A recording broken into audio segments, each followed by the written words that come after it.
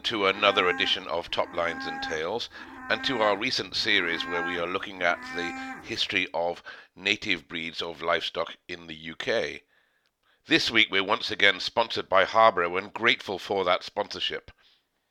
Welcome back to part 2 of our history of the Shorthorn cattle breed, where once again I'm joined by top Shorthorn breeders Kerry Coombs and John Scott. And firstly, I just want to make a correction to a mistake that I made in last week's podcast, where I mentioned that the bull Comet sold for 5,000 guineas, where in actual fact he sold for $5,000, which is more around 1,000 guineas. John, we turned in last week around about the 1940s, so we've still got a bit of a way to go yet, fellas. Yeah, a little bit to go yet, Andy, but some really interesting stuff to go through in this second phase of this podcast, so looking forward to it.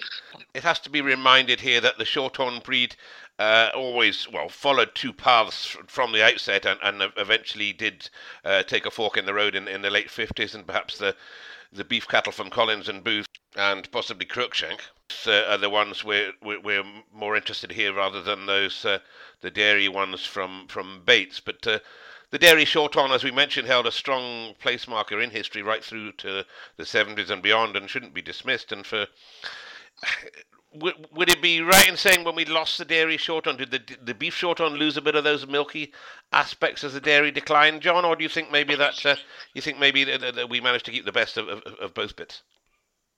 I think, as with all breeds, there'll be milkier strains within a breed, and yeah.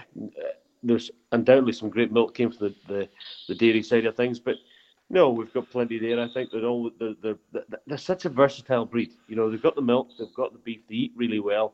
They're easy to handle, and yeah, I think we've got the best of both worlds still in the breed. Yeah. So certainly we'll come back to touch on that with Kerry towards the end of this episode when we talk about both of your own herds. And I heard that maybe we missed out when singling out a few of those early influences last week would have been the Bapton herd, and we would be churlish not to mention them. And again, started in the late 1800s by J. Dean Wills in Wiltshire, and the herd was strong on the show circuit and notching up 820 prizes, including 73 championships in 10 years. Now that, chaps, I think that sounds a bit like pot hunting to me, don't you? 820 prizes, that sounds like you wouldn't have many Saturdays at home during the summer, would you, with that little lot going on?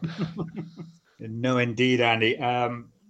Bapton, they certainly made a name for themselves. As you say, it had been founded in the 1860s, and I think it did become, from what I can gather, became a bit of a trophy herd. Yeah. And it was a herd that over the peace changed hands several times. I think it belonged to a Sir Chubb of Sevenoaks, and it belonged to Mr. Rank of the film company. Oh, I didn't know that. It did, yes. I've got that it continued into the 20s when they won another 19 championships in 3 years up to 1927, and then when the herd changed hands, they carried on racking up the prizes into the 30th. So that's under the Ranks, was it? And bulls such as Air Pilot and Battleship can still be found in pedigrees today, and Bapton Constructor sold for 15,000 in 1956, I think, to Cal Rossi. I might be wrong there. Yeah, I think you're right. Yep. Another reason for mentioning the Bapton herd was that in 1950, Gordon Blackstock went to Bapton, and having previously been at Cal Rossi, and Gordon's a name that'll crop up regularly in this series as one of Britain's. They don't do a Britain's Got Talent when it comes to cattlemen, but if they did, I think Britain's one of Britain's most talented cattlemen of all time, and he's also credited as one of the first to bring the polled Shorthorn genetics to the UK. And Gordon was always at the sharp end of everything, wasn't he? In a few breeds, maybe. Yeah, I think so. I think he was known as the Great Little Irishman, but he's one of those characters that the cattle breeding industry seems to throw up from time to time, doesn't it? And of course, he actually ended up with his own herd. The Den End herd was his, wasn't it? Okay. So he made his own mark. Yeah, that's right. Certainly, he turns up in photographs, in some of those lovely photographs from the 50s and the 60s. And again, talking about the Bapton herd, you said it was bought by the Rank family, and then they sold it to Cecil Moores in 1956, who of course is from Football Pools fame, and another member of that family will turn up in our Aberdeen Angus podcast in a couple of weeks' time in the form of Sir John Moores, of course, from the Moss herd. So those guys spent their money wisely. If we move on into the Second World War, a name that will come to the fore and be familiar with quite a few people was that of Walter Vigus of the Revelex herd, and probably a bit more prominent in the dairy shorthorn side. But his son, of course, went on to be one of the founders of the Simmental breed in the UK, and it's surprising how many of these old families came back later again with the Continentals, isn't it? And if it's in the blood, you can't the animals, then you can come back in breeding something different another time and still be back at the top. Yeah, you do have those families that appear in different breeds, and actually some of the ones that were originally in shorthorns and got into Continentals, and you see them back now in shorthorns, and you see it in the sheep world as well. Mm-hmm. And the other key bit to this is getting those youngsters out to learn about breeding stock, not just working on farm, but breeding stock on other farms, and that's what some of these people way back were doing, and it's really important we still do that. Sure, indeed, yeah, wise words. Another herd I'll mention is the Canella herd from the Campbells near Aberdeen, and with a lot of influence from the Citadin herd. That herd goes back to 1847, claiming one of the oldest herds in the country, although it was dispersed in 1891, and the successions of Sylvester Campbell have been kept the flag flying in the breed for a long time, and a lot of their cattle would have gone for export in the 1920s, and then they had a purple patch in the 50s with averaging 2,500 for 13 bulls in 1956, and selling an 8-week-old bull calf for 5,000 guineas to Bapton. So there we go. And the current Sylvie Campbell is a regular contributor and a mine of knowledge to our Top Lines and Tails Facebook page, having had business interests in Brazil. So I'm sure he'll keep us right, boys, if we step out of line on this one. Another one, again, probably goes back a long while, of course, is Gerald Turton of the Upsall herd, Carey, another influential breeder. Well, indeed, Andy. I think Sir Edmund Turton, who was the great uncle of Gerald Turton, purchased 4 pedigree heifers, and his first bull calf was registered in Coates Herd Book in 1909. And before the Second World War, Upsall heifers were being sold to Canada, and after the war, bulls were sold as far afield as Russia, New Zealand, South America. So there's some heritage there. And again, a herd that's still going today. I know, John. I remember you buying an Upsall bull recently that's done very well for you. Yeah, we bought Dakota of Upsall and did really well for us. A cracking, big, lengthy bull. And the good thing about Gerald and his breeding philosophy is he's stuck to his guns, and he's bred the sort of cattle he's wanted to breed. He's brought in a lot of semen over the years from Australia, and he still has a cracking herd of cattle there.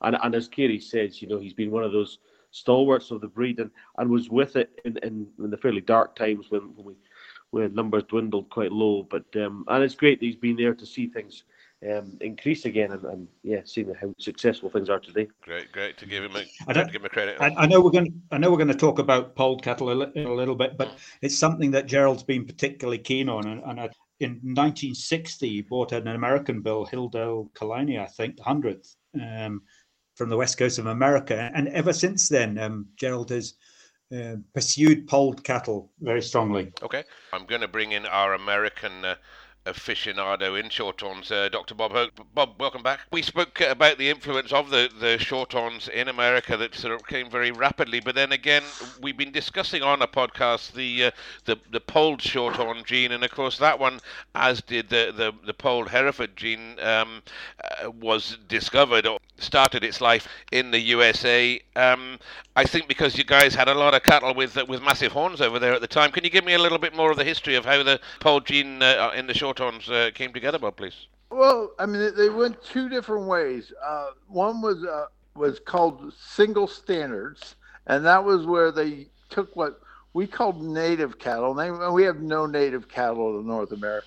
Everything came over, but they were a mix of Scandinavian, continental Europe, and British cattle. They preferred cattle non-pedigreed that were polled, naturally polled, and they took cattle that were similar in types to the shorthorns they wanted, and then they bred them to shorthorns and got polled females, and then continued that process until they were 31, 30 seconds.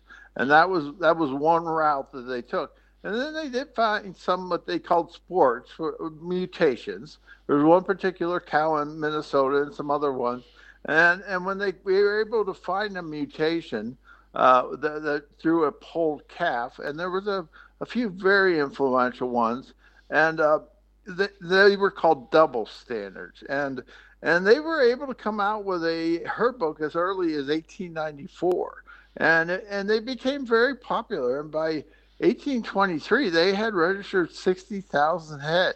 I mean, they propagated them very, very rapidly, and these big long horns were a problem, and dehorning was very controversial. One person that was promoting dehorning, they took to trial for animal cruelty. He got off, but I mean, it was dehorning was not a popular thing at all. And sure. But these big horns were just, they got caught in racks and in the rail cars, and I mean, everything was just a problem, just moving cattle with that size horns. So getting them off by genetically, this makes sense, as it makes sense today.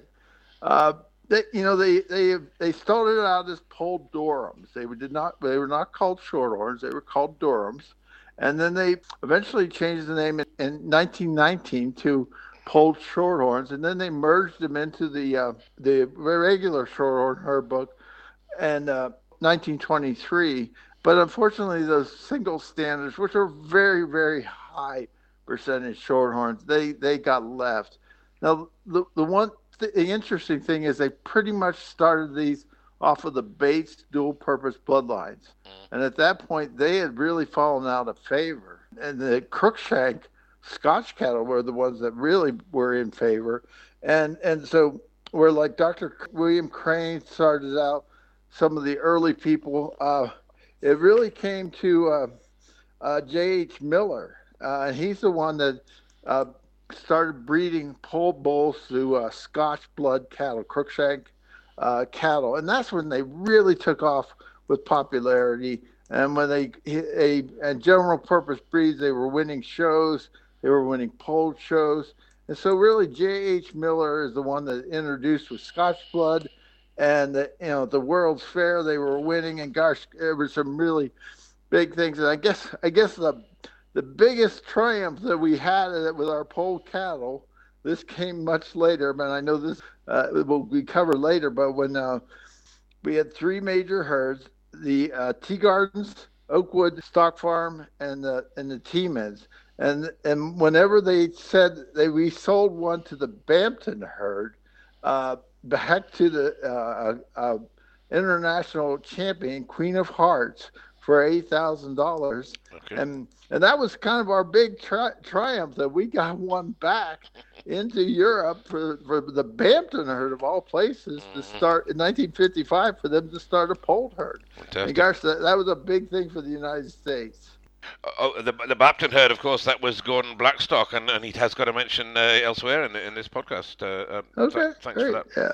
That was the one thing we had to export, and now 90% of our cattle are pretty much polled, Okay. and so it took off. And it's an odd thing to have a breed called Shorthorn that is 90% polled. that is a very odd thing. Thank you, Bob. As always, enjoyable words of wisdom there from across the pond. But it would be after the war, into the 50s, really, that could be said that the Shorthorn rapidly lost ground, or to put it another way, got nearer to the ground, and numerous speeches are recorded by worthies mentioning how the breed was taking its eye off the commercial home market, and bulls such as the 1950 champion from Dennis Kadzo, which I'll picture. We can get a bit controversial here. Hey, we like a spot of controversy on this podcast. So Lord Lovett stated that we're in danger of evolving a breed that cannot walk nor suckle a calf, and that's pretty much condemning it to the kernels.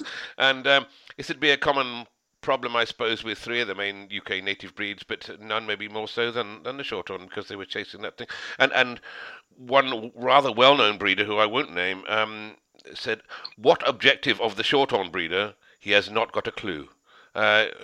Worrying times, I guess, when the breeders couldn't see the writing on the wall there, chaps. I mean, it's fairly blatant, wasn't it?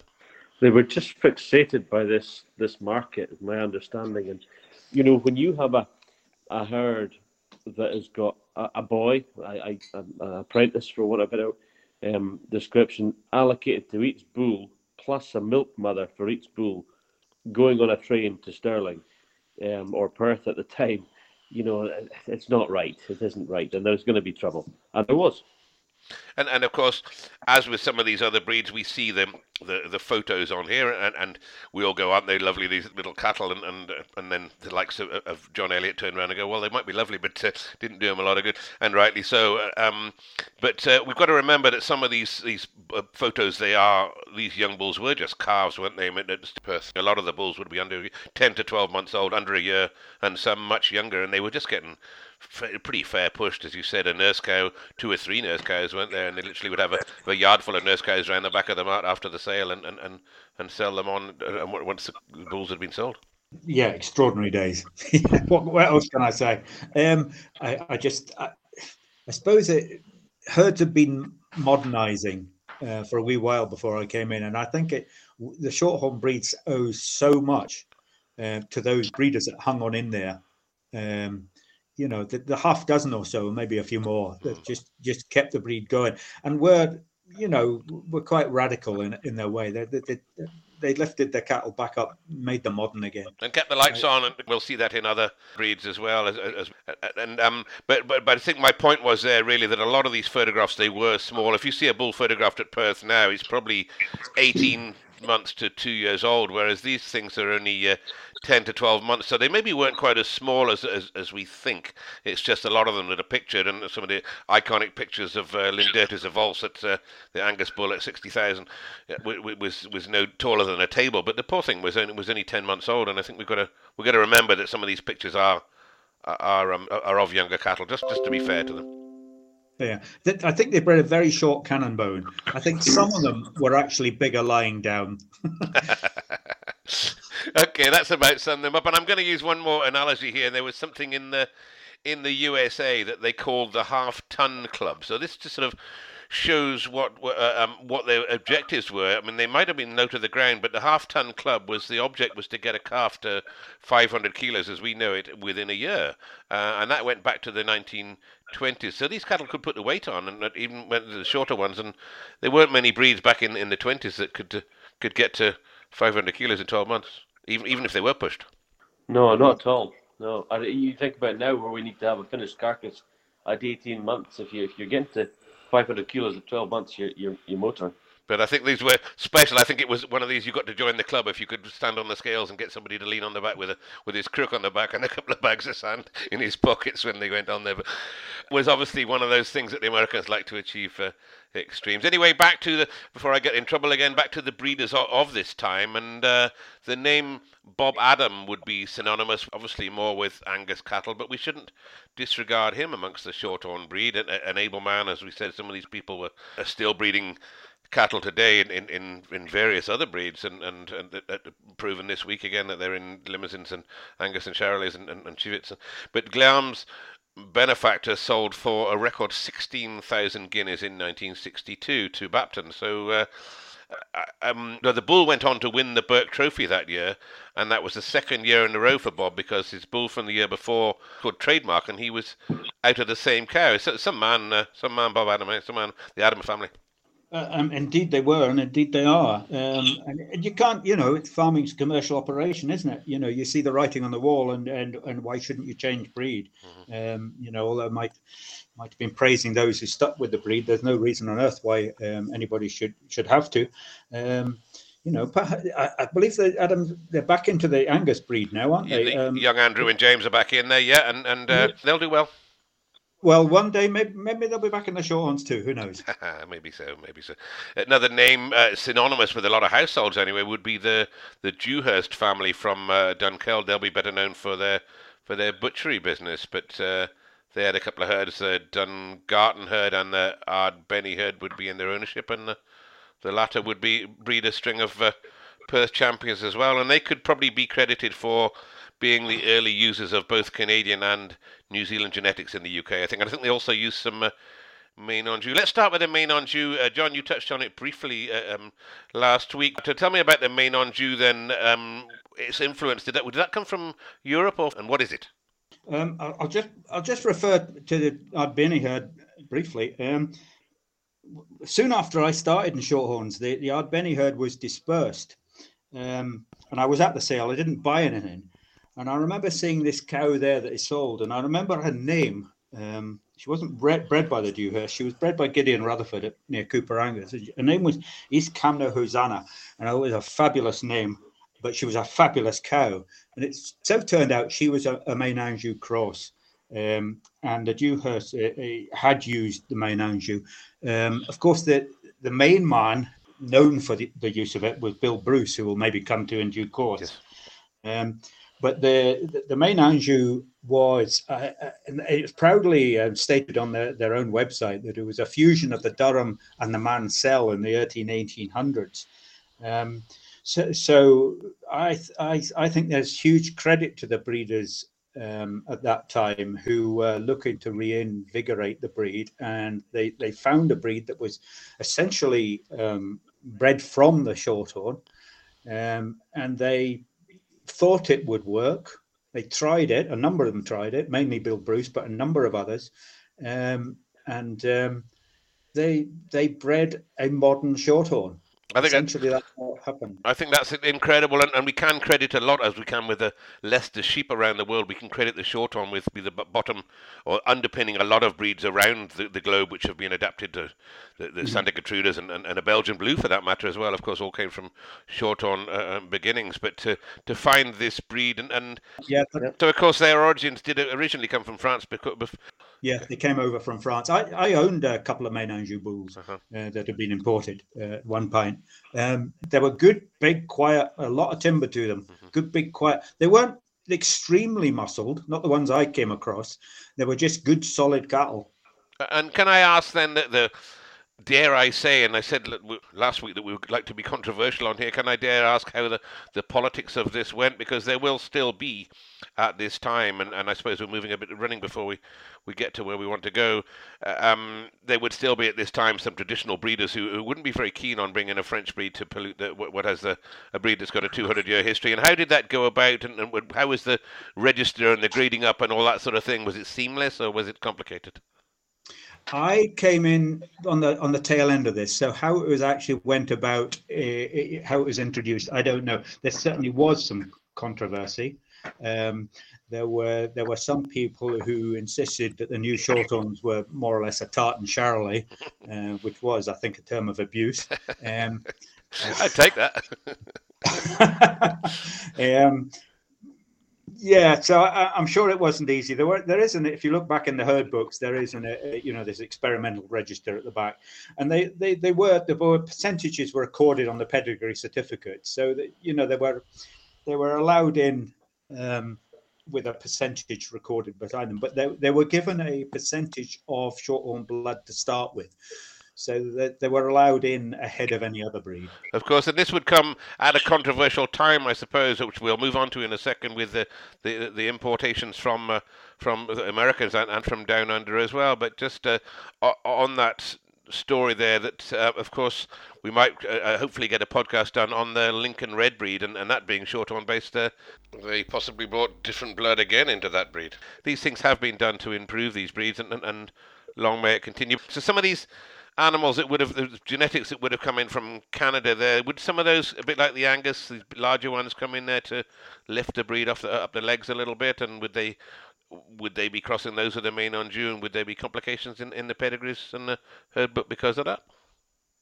I think the breed got to a stage that they had to really look anywhere really to solve this problem. And I think fair credit to them, all credit to them, they did that. They brought the Ménage in, and they did go further afield. And yeah, there may be other bits and pieces in there that came in at a time. Of course, we didn't have DNA then, so we didn't really know. Now, if you're importing something, as we've done in terms of embryos and semen, you have to get things tested first of all and make sure they are what they are. But a lot of breeds have added something over the years, and it's important that we keep evolving. So I think the important thing is that they recognised, albeit quite late in the day, that they needed to change the breed, but they did it and they stuck with it, and and they kept things going long enough for the next generation, if you like, to get involved. Sure, the cloudy waters in their pedigree maybe wouldn't be as much an embarrassment as perhaps some people try to point out, and that's fair enough. It's all about evolution, isn't it? And as we'll see shortly, the Shorthorn is back where it is by it's by what people did, not what the cattle did, and people take credit for that.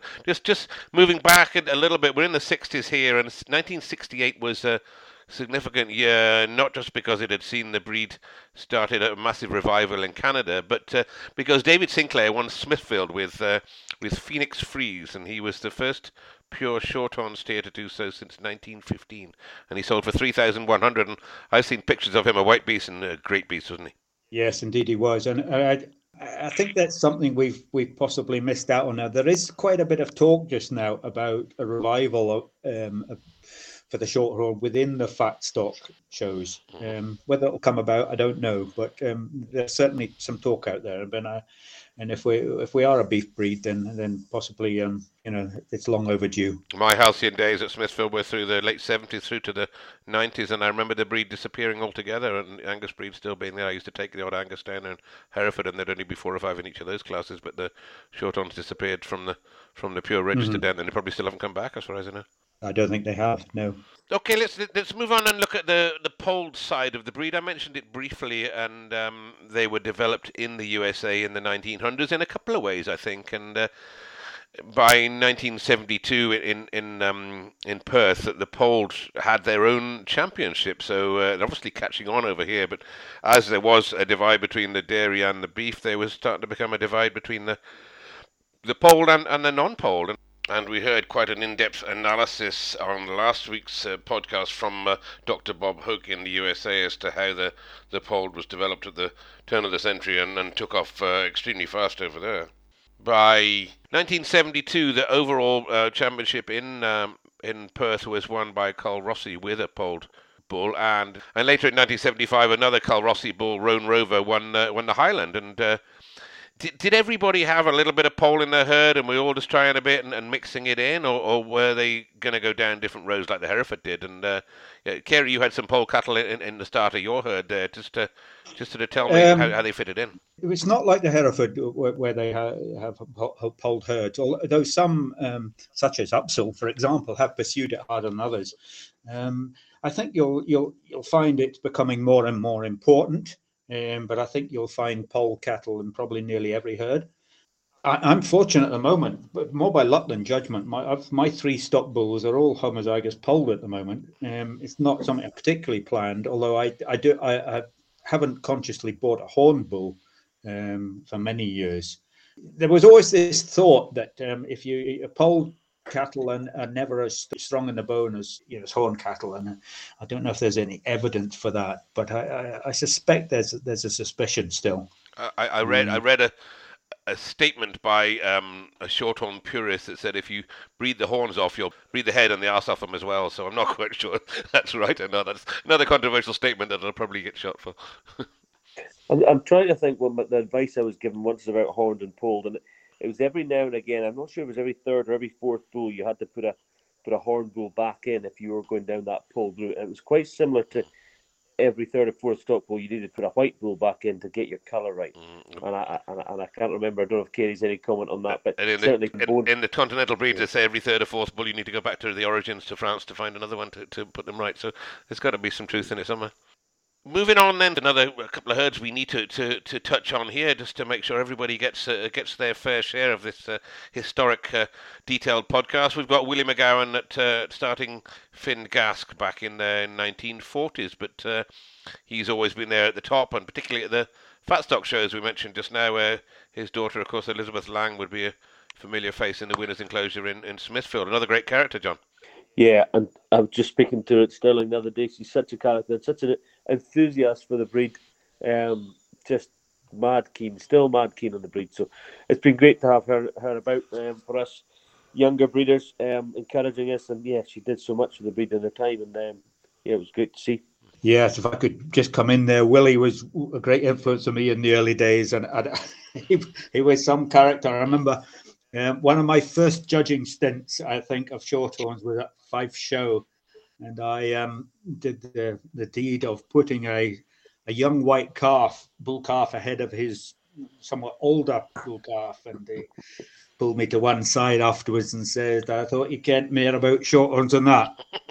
But that was Willie. I didn't know Willie at the time, so I thought, whoa, what's going on here? But yeah, he'd speak his mind. But what a man! Yeah, what a man! That's exactly what we can say about him. As I said, he deserves his place marker as much for his character as his cattle. But his cattle certainly have been there and thereabouts in the breed and the shows for a long time.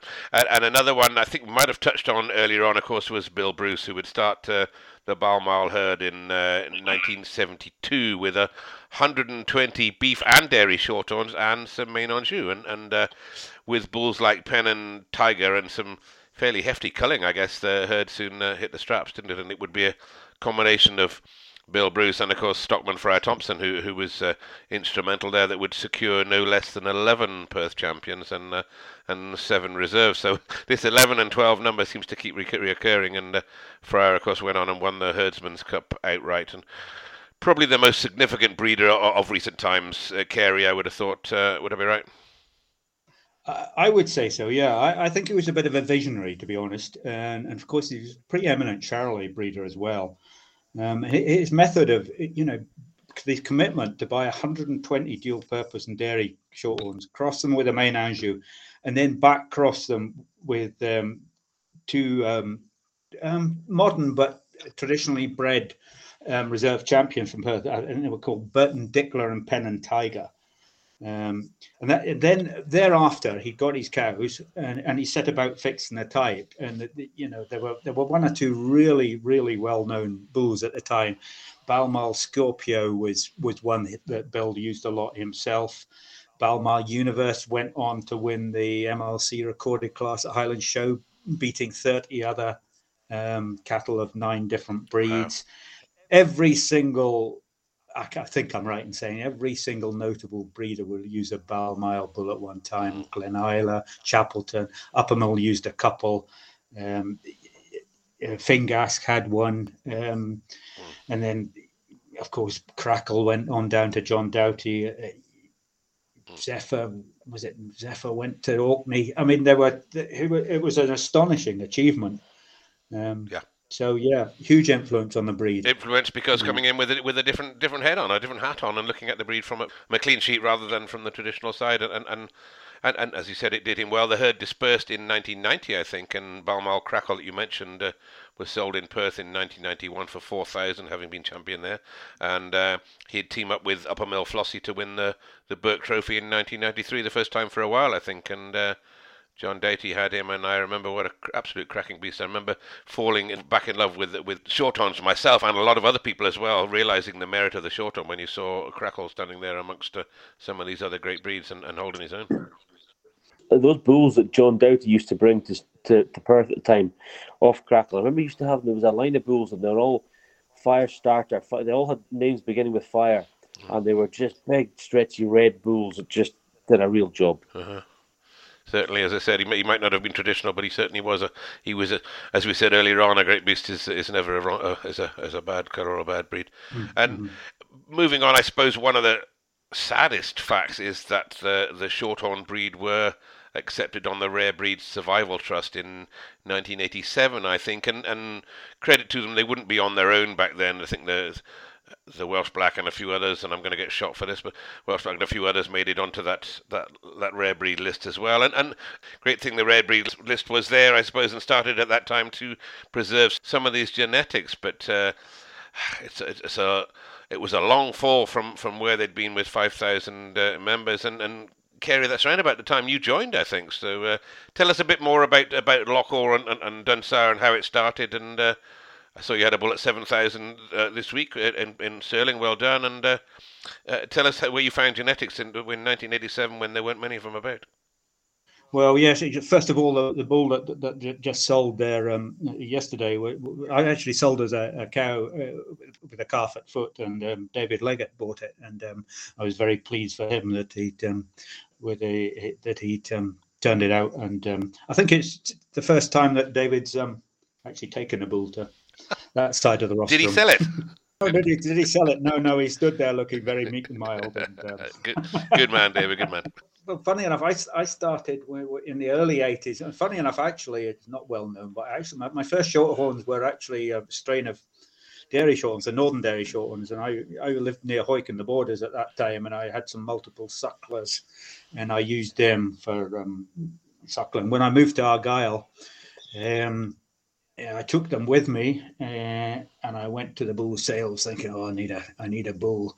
And I bought an Uppermull bull, a Mandalong Super Elephant son, who I was able to put over these dairy shorthorns because, as I say, they interbreed and registerable. So that was my start. Soon after, I bought some Balmoral cattle, and at the time I moved down here to Lanarkshire, I brought in the teams of cattle from Bill Bruce. That's how I started. And then I've just been playing myself for 30 odd years down here. Well, you had a fairly successful reduction sale, as it last year, the year before. Cattle made a lot of money and went to some good homes and started some new breeders as well. So underpinned a few of them with some good genetics. A credit to you. Well, I hope so. Yeah. I mean, I was helped out. I hope some people got. I think there were good solid cattle that sold. The whole object, the exercises, was to simplify things, reduce numbers. I'm not sure it's actually simplified things at all, really. Yeah. If you're carving 60 or 70 cows, it's just as hard work as carving 100. So, yeah. Anyway, you're not sitting with your feet up watching the TV just yet, then. I wish. Another breed we should mention round about that, I suppose, that 80s time. I think 70s would be Glen Isla from Major Gibb. Started in the early 70s, I think, with a purchase of Balmoral Express in 1986 for 5,000. Would that put the herd at the top? I'm not sure that. I think that might be a slightly controversial. John Gibb had been breeding for quite a while before that, and he's been very, very good at buying bulls to complement what he had. I'm sure Express made a contribution, but John's been, John is one of the best, most respected breeders, particularly for his heifers and his cow breeding, but bulls as well. So I think he's just, I have had one of my earliest bulls was a bull of his, and it was bred by a Tasmanian bull. So John's been very good at mixing and matching different bloodlines to achieve. He's got a good eye for a cow, that's for sure. I suppose we should mention the breeds coming up from down under as well. But just sticking with I just mentioned Balmoral Express there because I think at the time he was despite in 1986 the breed going onto the rare breed list, he at the time at 5,200 was the highest priced bull of any breed that week, which I find quite. So there was always a trade for the good ones, I suppose, is probably what I'm saying. And I believe Bill Bruce actually bought him back later on, didn't he? I think he did, and he was. I think it was Friar Thompson's favourite bull. I think I'm right in saying he was. Okay. He was a dramatic beast. He was a fabulous beast at the sale. Yeah. And by 1996, there were just 20 short-horn bulls at Perth spring sales, but again the top price 6,200. But more importantly, the females were starting to come into demand, weren't they? I think some people probably got into them because they wanted to preserve the breed. Others maybe got in because they were a cheap way of getting into a pedigree breed. I don't know, but there's certainly new breeds started to come in, such as Dan Bull at Croxton Park and Charles and Sally Horrell, of course, at Harry, at Pode Hole, who went on to do really well. And yourself, John, that'd be around about your time coming into the... I'm not saying you got into them because they're cheap, John. I wouldn't say that, but that's your time coming into the breed.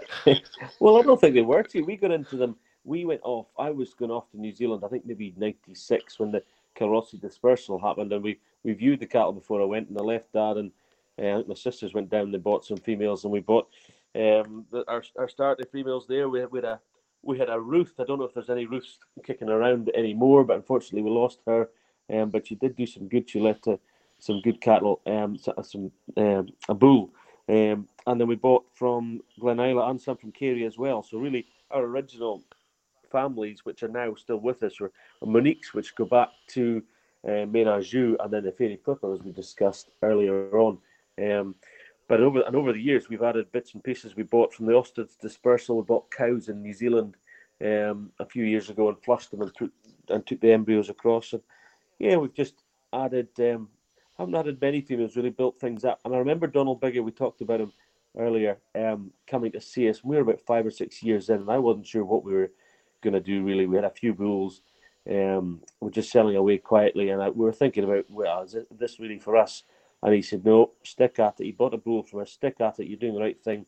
And it was the following year we took that bull Scotsman to Stirling, to Perth as it was. And I still remember you getting kicked by Seamus, his pen mate. And sold Scotsman for 11,000 to Landers. And Seamus was away at 5, and it just hooked ever since. We bought them at the start because, well, at 21, I fancied a pure breed, and they were an affordable breed you could get into. And I just wouldn't think that it would take us on the journey it's taken us on, and the friends we've met along the way, and they've done really well for us. Incredible, yeah, and doing well, as you said. You're back at the top, and I'm sure you've got a good string of bulls coming on again now. And John, and you and I have spoken on a previous podcast where you have a sale at home now, selling bulls to the commercial man and the pedigree men through the internet, which is is another great advance and shows the forward thinking of yourself and a lot of other breeders in the breed. And we left the last episode talking about the biggers from Chapelton, who remained at the top for many decades, and I know they bought some Toffs Romany from James Playfair, and who won the Royal and the Highland, I think, in '95, a great bull. And so despite them being wiped out in Foot and Mouth in 2002, the Chapelton cattle were still winning shows. Bulls such as Nimrod at Uppermill, promoter owned by the Horrells, and Chapelton chose to restock, I think mainly using a lot of US genetics, would I be right? And perhaps we should take a closer look at that. John, can you help me from where some of the cattle at Chapelton got restocked from? Rolly Bateman was heavily involved there, and they brought embryos over from Canada and America, and then they bought quite sensibly from the UK as well. In terms of they bought back from the families wherever they could. They went and got back. And a lot of breeders sold them heifers back, and they brought in. Yeah, they chose some really good bulls to mix in with these genetics coming in from abroad. And while I was at the Scottish Club presentation, the herd competition presentation the other night, and Chapelton were featured pretty strongly. They're doing well. There's some really good genetics still there, and they'll be here for a long time to come. Good, and that's good to hear. Certainly, as we've documented, as I've said, 3, 4, 5 pedigree, 5 generations of biggers being at the top of all the breeds they've been in, and that's great to see that going. And if I just took a look at a few other significant herds, I should say, should be credited in the last couple of decades. James Porter in Ireland buying the Uppermill herd. He took the whole lot, didn't he? Yep, took the whole lot. I think they were booked in, and then suddenly, no, they were heading to Ireland. So, when you look back decades ago, I suppose whole herd sales happened a little bit more than it does now. But they're still going over in Ireland. And James has done extremely well with him, hasn't he? And a lot of top cattle coming out from there, and a lot of top prize winners as well. Yeah, it's great to see. I think one of the exciting things about the breed just now is there are a lot of new herds, and a lot of herds you don't know the name of, but there's some nice cattle coming forward, and I think that there's real diversity within the breed there. So it's great to see. It certainly keeps you on your toes. I don't know about you, Katie. I find that anyway. Certainly do. It's quite a challenge, isn't it? And we got names like Lowther, who I think were in the money this week, selling females at a good trade, 10 and 11,000, and Simon Farmer's family, of course, in the Shorthorns as well, and not quite sure how they all fit together, that family, John.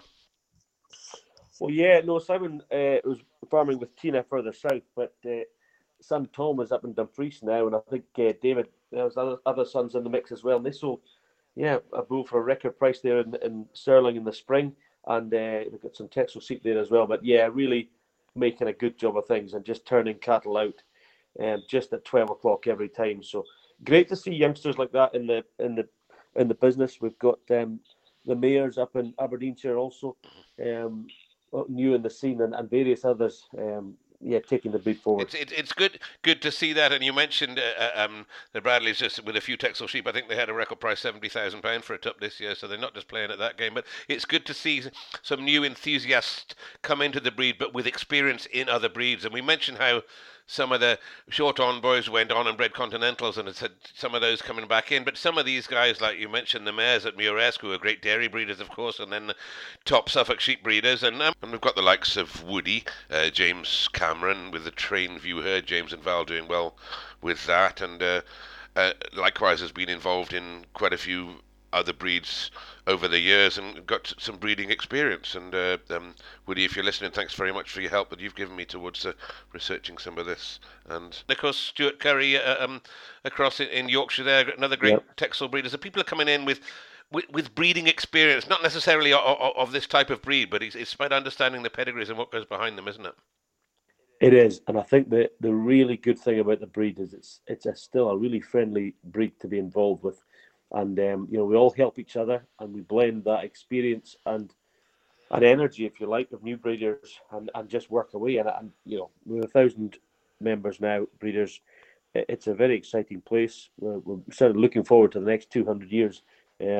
I hope we can achieve in the next 200 years what's been achieved in the first 200. Sure, and we've got new ones coming in again with recent big money investors in inverted commas, the likes of Cowford, of course, where Charlie Reid is now, where they basically come in and just built an entire farm around setting a herd up there, and that's enthusiasm from these people to put the money straight in at the front end there with the right people. Well, I think if you look back, Andy, we've always had external investors involved in cattle, and it's great that it's still coming, and people are seeing cattle as a sound investment. It's good to see. And of course, there's a few others into the breed. I can't name them all, guys. I'll leave it to you. Actually, who else have I missed off here is going to be rather upset that they weren't included in the history of this great breed. I should maybe mention Glenariff down in Norfolk. The Barretts, they've Tronley, Bob Hallard at Tronley.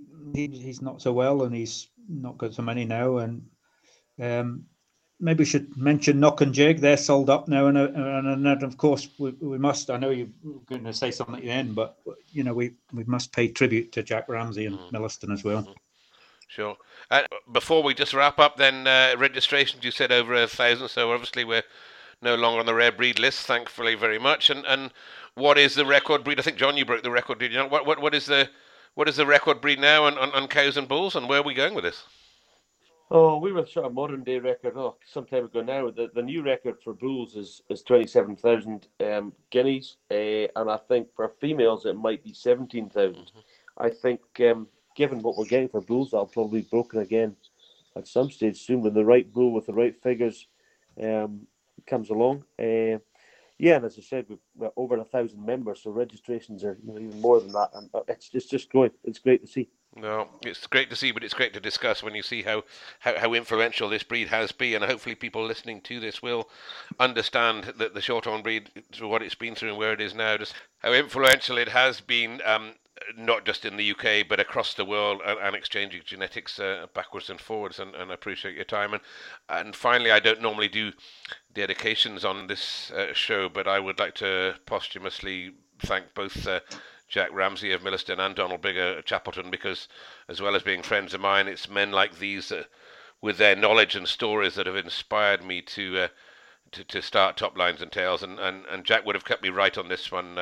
Cheers, fellow, if you're up there. Fellas, you've kept me right as well, and we'll add a few photographs if you can furnish us with some of those on our Facebook page. And it's been great having these 2 episodes with you. I really appreciate your time. Thanks very much, Andy. It's been a pleasure. Thank you, Andy. Great to be involved. Well, and I wish you the breed good luck with the 200th year of the celebration of the Coates Herd Book. We'll catch you again for a dram soon. Cheers. Thank you for listening to another podcast from Top Lines and Tails, and I hope you've enjoyed, as I have, this journey through the history of these great native breeds in the UK. Once again, we'd like to thank our sponsors, Harbro, of course, suppliers and manufacturers of high-quality nutrition and nutritional advice. This episode, as always, will be backed up by photographs on our Top Lines and Tails Facebook page. Please tune in and have a look, and by all means contribute photographs of your own. And we'll see you all soon on the next episode of Top Lines and Tails.